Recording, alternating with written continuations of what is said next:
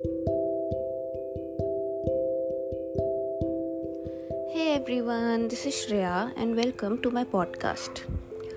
You all know how it is difficult to have the right schedule with everything that you want to do in order to be better, in order to grow, and in order to improve.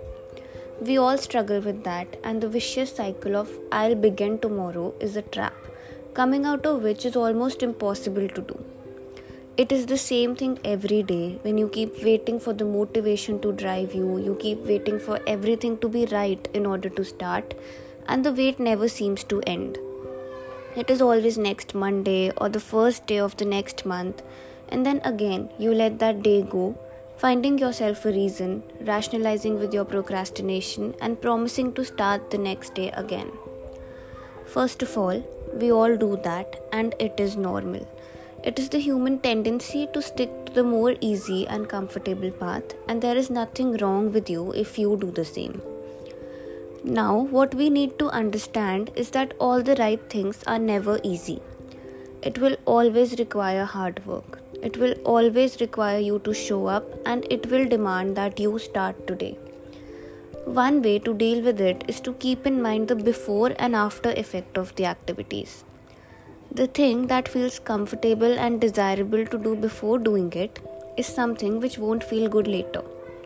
And the thing that seems tough and unwanted, where resistance shows up with high intensity, is what will make you feel a lot better once you do it.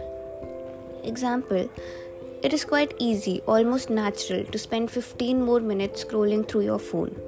But later, it feels like you wasted a lot of time and not done anything productive. Whereas getting up and working out seems difficult. You'll find 1,000 reasons to not do it today, but once it is done, you feel good about yourself, you feel a sense of accomplishment, you felt like you worked on yourself today. That's how it is. The before-after effect is the opposite of each other almost always. Also, the right things require hard work, even the simplest of them. It is very easy to become angry and lash out at someone, but it is difficult to reconcile.